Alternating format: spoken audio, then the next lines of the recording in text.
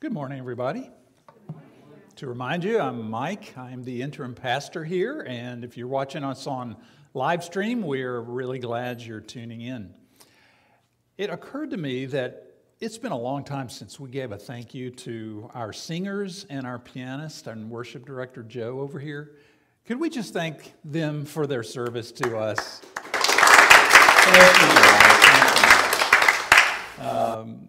They're very faithful. They show up every Sunday morning, and I just think they need to know how much we appreciate what you do for us. So Charlie read our text this morning, Hebrews. We are looking through the book of Hebrews together as a church in this season. Hopefully finish it sometime in June. And today, I want to talk with you. In fact, I want to give you a quiz. I want to start off with a quiz this morning, okay? I want you to fill in the blank and see if you know what the words are that go in these blanks. Absence makes the heart grow fonder. All that glitters is not gold. A rolling stone. You guys are good. Cleanliness is next to godliness. Don't judge a book. He who hesitates. The indicative always precedes. I caught you. That's a new one, right? I want to teach you a statement this morning that will possibly change the way you read the Bible. The indicative always precedes the imperative. And you're scratching your head and saying, what? What? Did you know that, Tammy? All right. The indicative always precedes the imperative. Now what, Pastor Mike, what in the world do you mean by that? What I mean is this, that in the Scriptures, God always tells us what's true about us. Then He tells us what we are to do because of what's true. Does that make sense? In other words, He tells us who we are, and then He tells us how to live. The indicative is who we are, and the imperative is how we live. Another way of saying it is, God tells us what to believe, and then He tells us how to behave in light of that belief. Do you get it? The indicative is what's true of you and what's true of God, and the imperative follows after that and tells us what we are to do in light of who we are and who God is. You see this throughout the Bible, but particularly you see it in Paul's letters. If you've read, for example, I'll pull out Ephesians as an example. In Ephesians, Paul spends the first 3 chapters of Ephesians talking about our spiritual blessings, right? What you've been given. The fact that you've been chosen, that you've been adopted, you've been saved by grace, you've been given access to the Father, you've been loved with a love that is wide and long and high and deep. See, all of those are the indicatives. They are what is true about every believer in Jesus. And then Paul switches gears in chapters 4, 5, and 6 and tells us to live a life worthy of the calling that we've received. See, that's the imperative. But the indicatives come first. The truths of who you are and who God is come first, and then the imperatives follow after that. The same is true here in the book of Hebrews. The author has spent the past 9.5 chapters telling us who Jesus is, what He has done for us, and who we are in Christ. And then he sums those things up in verses 19 through 21 of our text. Did you notice in the first 2 or 3 verses of the text that Charlie read, the author of Hebrews kind of summarizes everything he said so far. Look at that. He says, "Therefore, brothers, since we have confidence to enter the holy places by the blood of Jesus, by the new and living way that He opened for us through the curtain, that is, through His flesh, and since we have a great priest over the house of God." That's the indicatives. And there are 2 in there, see? 2 indicatives that the author of Hebrews uses here in this text to summarize everything he has said so far. First indicative, we have confidence to enter the holy places. That is, we have access to God. Second indicative, we have a great priest over the house of God. So you might say that we have access and we have an advocate. Okay? Those are the two indicatives. Well, now we're ready for the imperatives. In the rest of this text, the author of Hebrews tells us how to live in light of those two things. In fact, in the whole rest of the book of Hebrews, he's going to hit a lot of imperatives. But don't you dare ever get the order reversed. The indicative always comes before the what? The imperative. See, in the Bible, it's not do this and then God will love you. It's God loves you, therefore do this. Makes a world of difference, doesn't it? It's not obey the commandments and then God will accept you. It's God accepts you because of Jesus. Therefore, out of the security that gives you, out of the unconditional grace of God, obey the commandments. Do you get that? Don't ever get the order reversed. Don't put the imperative before the indicative. Because the moment you do that, you know what? You've just traded in Christianity for a religion of works.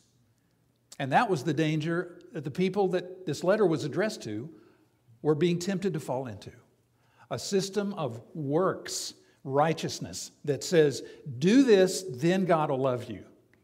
Do that, then God will accept you. No. It's the opposite. God loves you because of Christ. If you have put your faith and trust in Jesus, if you've turned from sin and said yes to Jesus Christ, God loves you. His favor is upon you, and nothing will ever shake that favor off of you.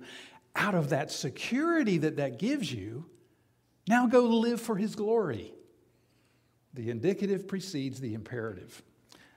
Now, in the rest of this message, I want to talk about those imperatives in verses 22 through 25. There are two imperatives that flow out of the two indicatives. What are they? Very simple. Draw near to God and draw near to other people. Now, that's our outline this morning. Very simple. Draw near to God, draw near to other people, especially the household of faith. So let's dive in and look at imperative number one. The author of Hebrews says, based on the fact that we have access to God and we have an advocate in heaven, draw near to God, just like Charlie was telling those boys a few moments ago. Look at verse 22. Here it is. The author says, let us draw near with a true heart in full assurance of faith, with our hearts sprinkled clean from an evil conscience and our bodies washed with pure water. Now let that sink in for just a moment. And I want you to put yourself in the shoes of the people to whom this letter was originally written. Do you get how shocking that statement had to be to those ears in the first century? Those Jewish ears. Because these Jewish Christians had been taught all their lives that you dare not draw near to God. They had grown up in this system that said you can't get close to God because He is too, what? Holy. He is too distant. You're too unclean.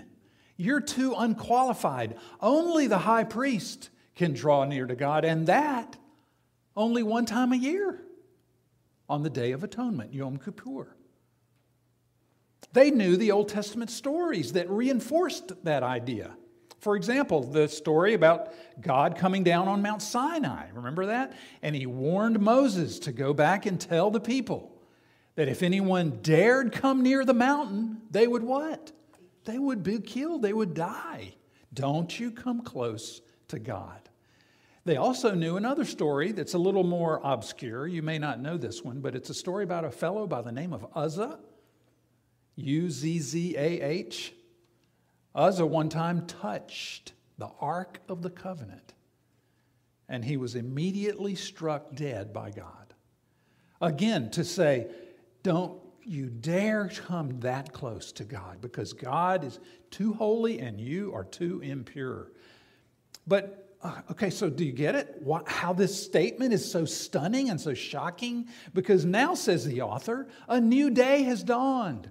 Jesus has come, and he has died and paid the final sacrifice for sins. And he has made a new covenant with you. He has broken down that wall between you and God and has ripped the curtain apart that separated the Holy of Holies from believers. A new day. Now listen, God has not changed. The God of the Old Testament is the same God in the New Testament. God is the same yesterday, today, and forever. He has not changed. He is no less holy, no less fearsome now than he ever was. But what's new is that Jesus has bridged the chasm between us and God. He lived the life that you and I are supposed to be living. He died the death that you and I deserve to die because of our sin. And through faith in Jesus, that means putting yourself in the hands of Jesus and saying, I trust you and what you did on the cross, not my good works. Through faith in Jesus, you and God can be friends. You and God can come close. So draw near, the author says. Draw near God. See, this is radical because any thinking person, this is exactly what Charlie was communicating to the kids and to all of us just a few moments ago. Any thinking person, when confronted with the holy presence of a holy God, anybody would want to get as far away from that as possible. Why?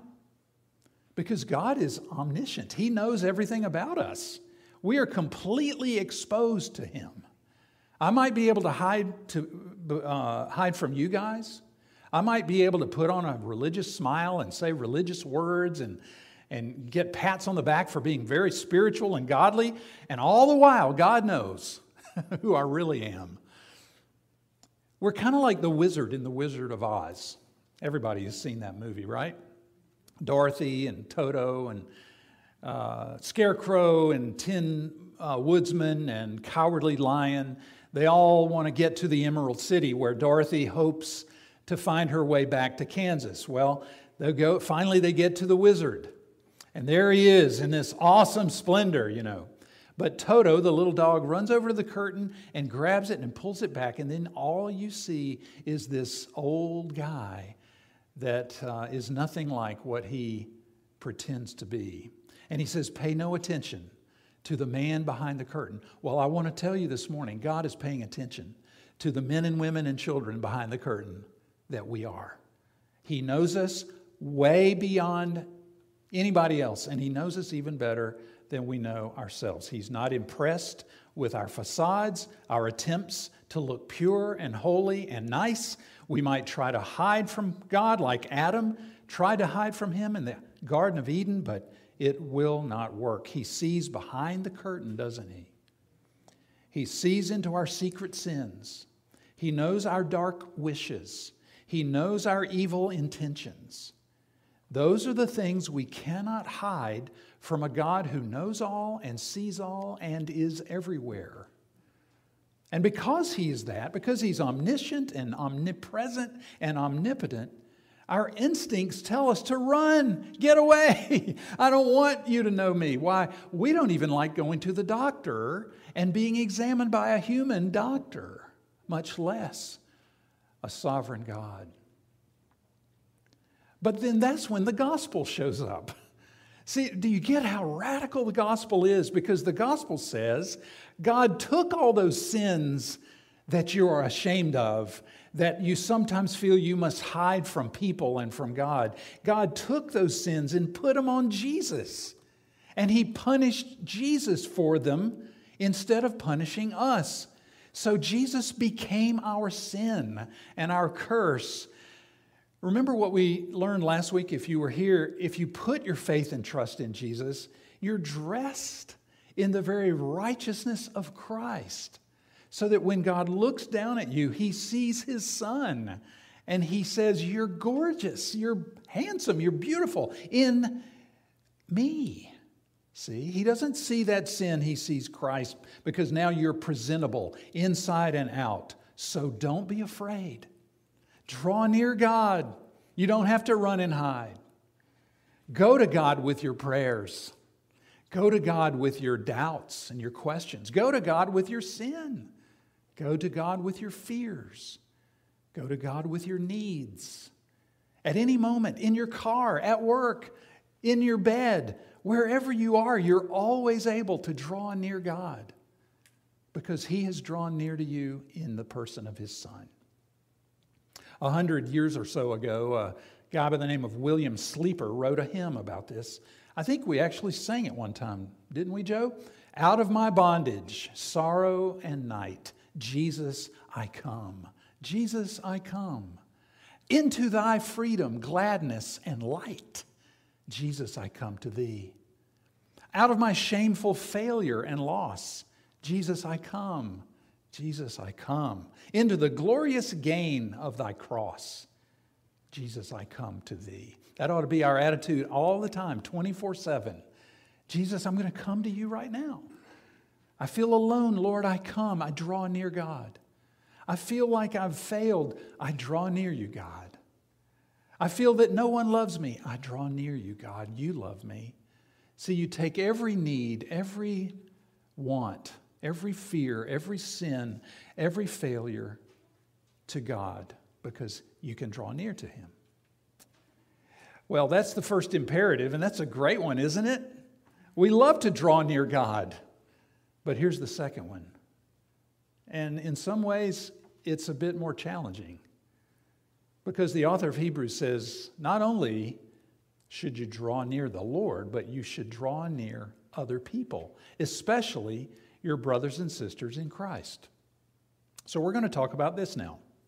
You might say, oh, wait a minute, Mike, I kind of liked point 1. Can you just skip over point 2?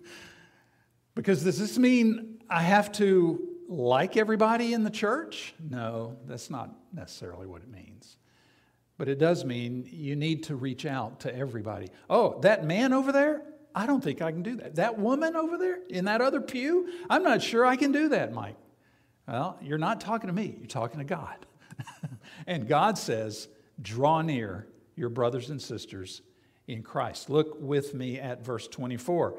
Let us consider how to stir up one another to love and good works, not neglecting to meet together, as is the habit of some, but encouraging one another, and all the more as you see the day drawing near. You see, the Bible doesn't give you the option of loving God but not loving other people. Would that it did, right? But if you are one who names the name of Christ, you are called by God to love others.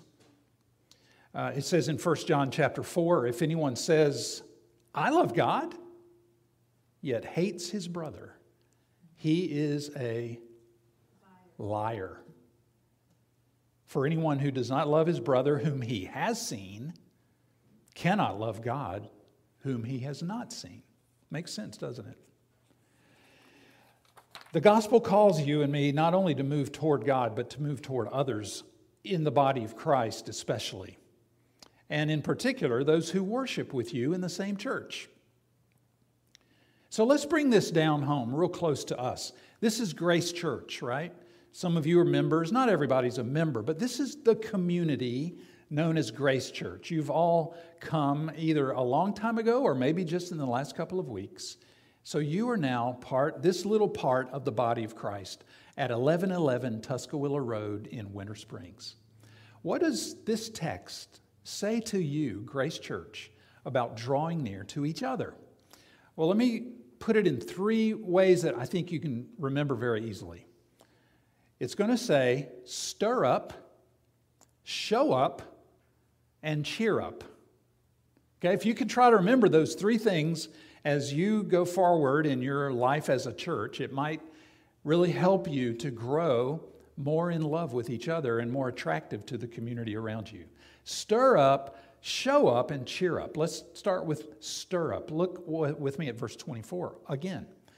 The author says, let us consider how to stir up one another to love and good works. Now, focus on those words, stir up. At least that's what it is in my version. Yours may say spur on. Does anybody have that in your Bible? Spur on one another. It's a Greek word, paroxysmos. Now, the only reason I say that is you may be familiar with an English word, paroxysm. Have you ever heard that? Paroxysm or paroxysm? It's a sudden violent outburst of action or emotion, or a sudden increase in intensity. That's what a paroxysm is.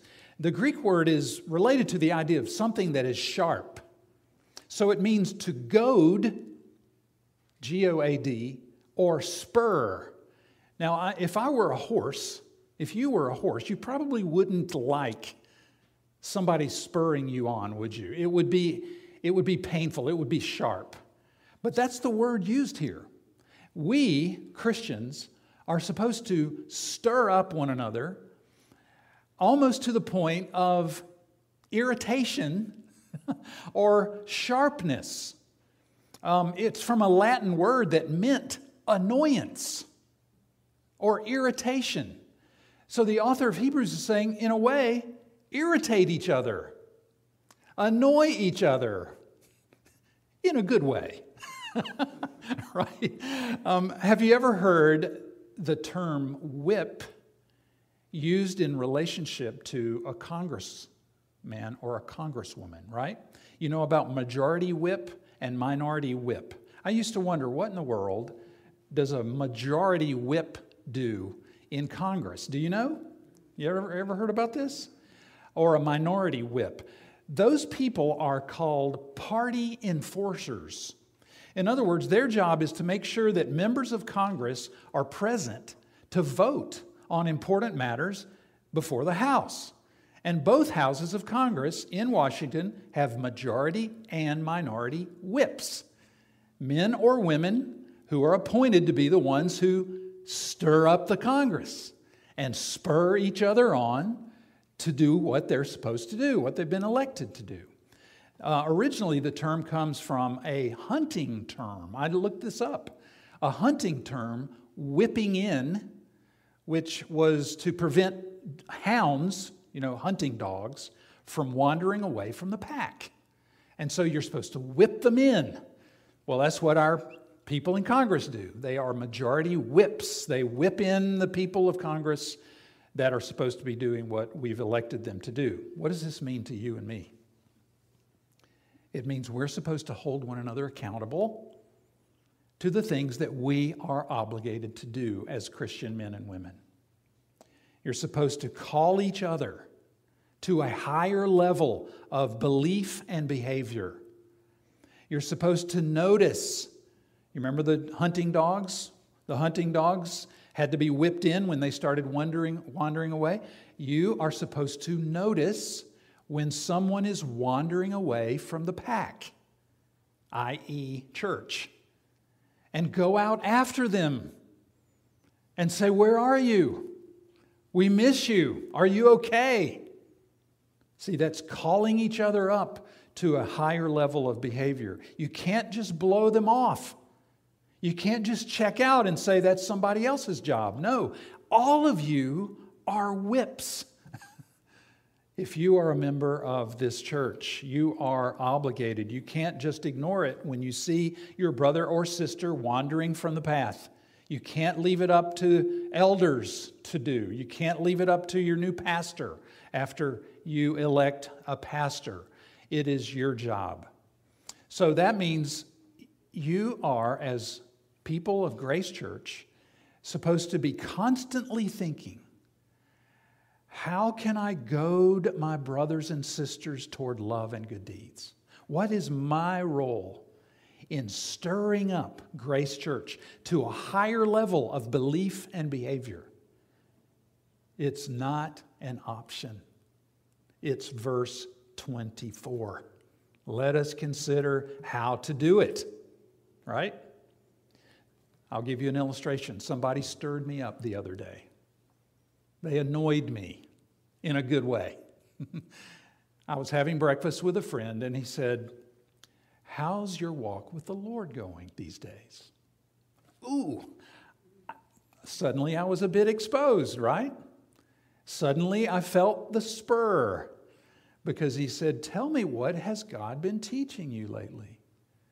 See, that's a great question. That is stirring me up to love God and to grow in Christ. It doesn't have to be annoying to be stirring someone up, but it does have to stir up and spur on your brother or your sister in Christ. That's what stirring up means. Second, remember I said there are three. Stir up. The second one is show up. If you're going to draw near your brothers and sisters here at Grace Church, part of the duty is to show up. It says that in verse 25.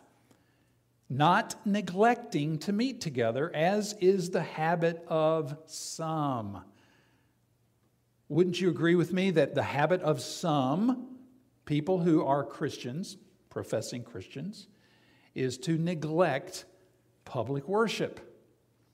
Throughout our country, people are losing heart or losing commitment to their own local churches. We live in a day when people hop from one church to another, looking for better music, a better youth program, better preaching, or whatnot, and church attendance is considered to be one of many options on Sunday morning. Some people say, I'll see you at church unless my kid has a ball game, unless I'm tired, unless there's yard work to be done, unless I think of something else I would rather do. You know, we say about church attendance what we would never say about civic organizations that we are members of. Isn't that kind of ironic? The church is kind of low on the priority list. I read a statistic that said on any given Sunday, 25% of church members don't show up for worship. So that means no church is ever full. Maybe it's 3/4 full on a Sunday morning. Might be less than that, who knows? But it does say, now some of this is understandable, especially in the age of COVID. It is tough. It is perhaps not even healthy for some people to come to church on Sunday morning if they have big concerns about COVID and so on. But some, though, it says in that verse, are in the habit of neglecting worship. And that's a different matter altogether. I've noticed that some of you show up maybe once or twice a month. And I think you need to think about that. I think it's important that the members of a church be together on Sunday and commit themselves to the worship of God. Show up. If there's a work day, if there's a congregational meeting, if there is a time of fellowship being advertised, God says show up. Okay? That's number two. Number three, how do we draw near? Not only do we stir up people, like I'm probably stirring you up right now. Anybody annoyed with me already? Show up. And then thirdly, cheer up. Cheer up. Look at verse 25 again. It says, not only not neglecting to meet together, as is the habit of some, but encouraging one another, and all the more as you see the day drawing near. Now, that Greek word for encourage is something we've learned before. Parakaleo. Parakaleo. Come alongside. Exhort. Comfort. Cheer on. That's what that word means. And it's in the present tense. Encouraging each other. You don't just encourage once or twice. You're always to be encouraging people in the church. In other words, we're supposed to always be going around looking for someone to encourage or to minister to. That is, am I thinking always in the back of my mind, who needs a listening ear today? Who needs a shoulder to cry on today? See, those are questions that we should be asking. One thing I've noticed about you is that you really take seriously people's prayer requests. I notice on texts that I get regularly that people are always praying for somebody in need. I want to encourage you. That's wonderful. Way to go. See, that's great. That's a way to cheer up the people of Grace Church. So let me draw this to a close and just say, what is the author saying? The main thing he's saying is that Christians need each other. Christians need each other. We were not meant to be walking the Christian walk alone. I can't do it. I'll be honest, I can't do it by myself. You can't either. And so we must draw near each other. Have you ever seen the movie March of the Penguins by any chance? It's really a fantastic movie about penguins. You'll learn a lot about them. I knew nothing about penguins before I watched that movie, and I learned a lot. Penguins live in the harshest and the coldest environments in the world, and yet they survive. How? How do they survive? They're warm-blooded creatures. If their body temperatures go down very much, they'll die. And they don't. They survive. Well, part of the answer is that when it gets cold, they huddle in groups. And here's the neat thing about how they huddle. In the innermost parts of the huddle, that's where it's warmest. But what they do is they don't let you just stay in the middle. They're always circulating so that penguins on the outside of the circle eventually get to be on the inside. And then after they're on the inside and get warm a little bit, then they go back out on the outside. And they're always circulating like that, and everybody gets a turn inside the innermost sanctum. It's a great illustration of how we Christians are just like penguins. We live in a very brutal environment. We need each other. And so let us huddle up and make sure that everybody's needs get met eventually. Genesis 2:18 says it's not good for a man to be alone. And the same is true of every one of us. It's not good for anyone to be alone. So I urge you, the people of Grace Church, this is an important time to kind of get things in order. Not to wait for a new pastor to help you get things in order, but you can do it yourselves by concentrating on the things that we've talked about today. Drawing near God, drawing near each other, stirring up each other to love and good works, showing up for worship and opportunities to serve, and cheering up your brothers and sisters in Christ with encouraging words and actions. And we're doing that this morning as we come to the table. We're drawing near God, and we're drawing near each other. I invite you to this table this morning if you are a believer in Christ. This is your energy food, if you will. This is what you and I need. It's not just physical food. It's tokens, symbols of the body and blood of Christ. Let's pray and ask God to bless what we're about to do this morning. Father, we're so grateful that we can draw near you. You have broken down the wall that separated us from you so that we can come boldly with access into the very holiest of holies. And you've also broken down the walls that existed between us and other people. No matter their race, no matter their socioeconomic level, or whatever it might be, thank you that we are one in Christ. We who know Jesus Christ are one body. Father, we pray that this morning you would help Grace Church and every Christian church to move forward in drawing near each other. This world is so hopelessly divided that the church has such a great opportunity now to show the world what it means to love each other. And I pray that Grace Church will be an exemplary body of Christians, a group of people who stir up each other to a higher level of obedience, who show up when opportunities exist to worship and serve, and who cheer up each other with kind words and compassionate actions. Lord, would you help us to participate in this great opportunity to be the church in an important time. And I pray now that you'll bless this meal, separate these common elements of juice or wine and bread for the special use of being means of grace and reminders of your covenant love. And we pray this in Jesus' name. Amen.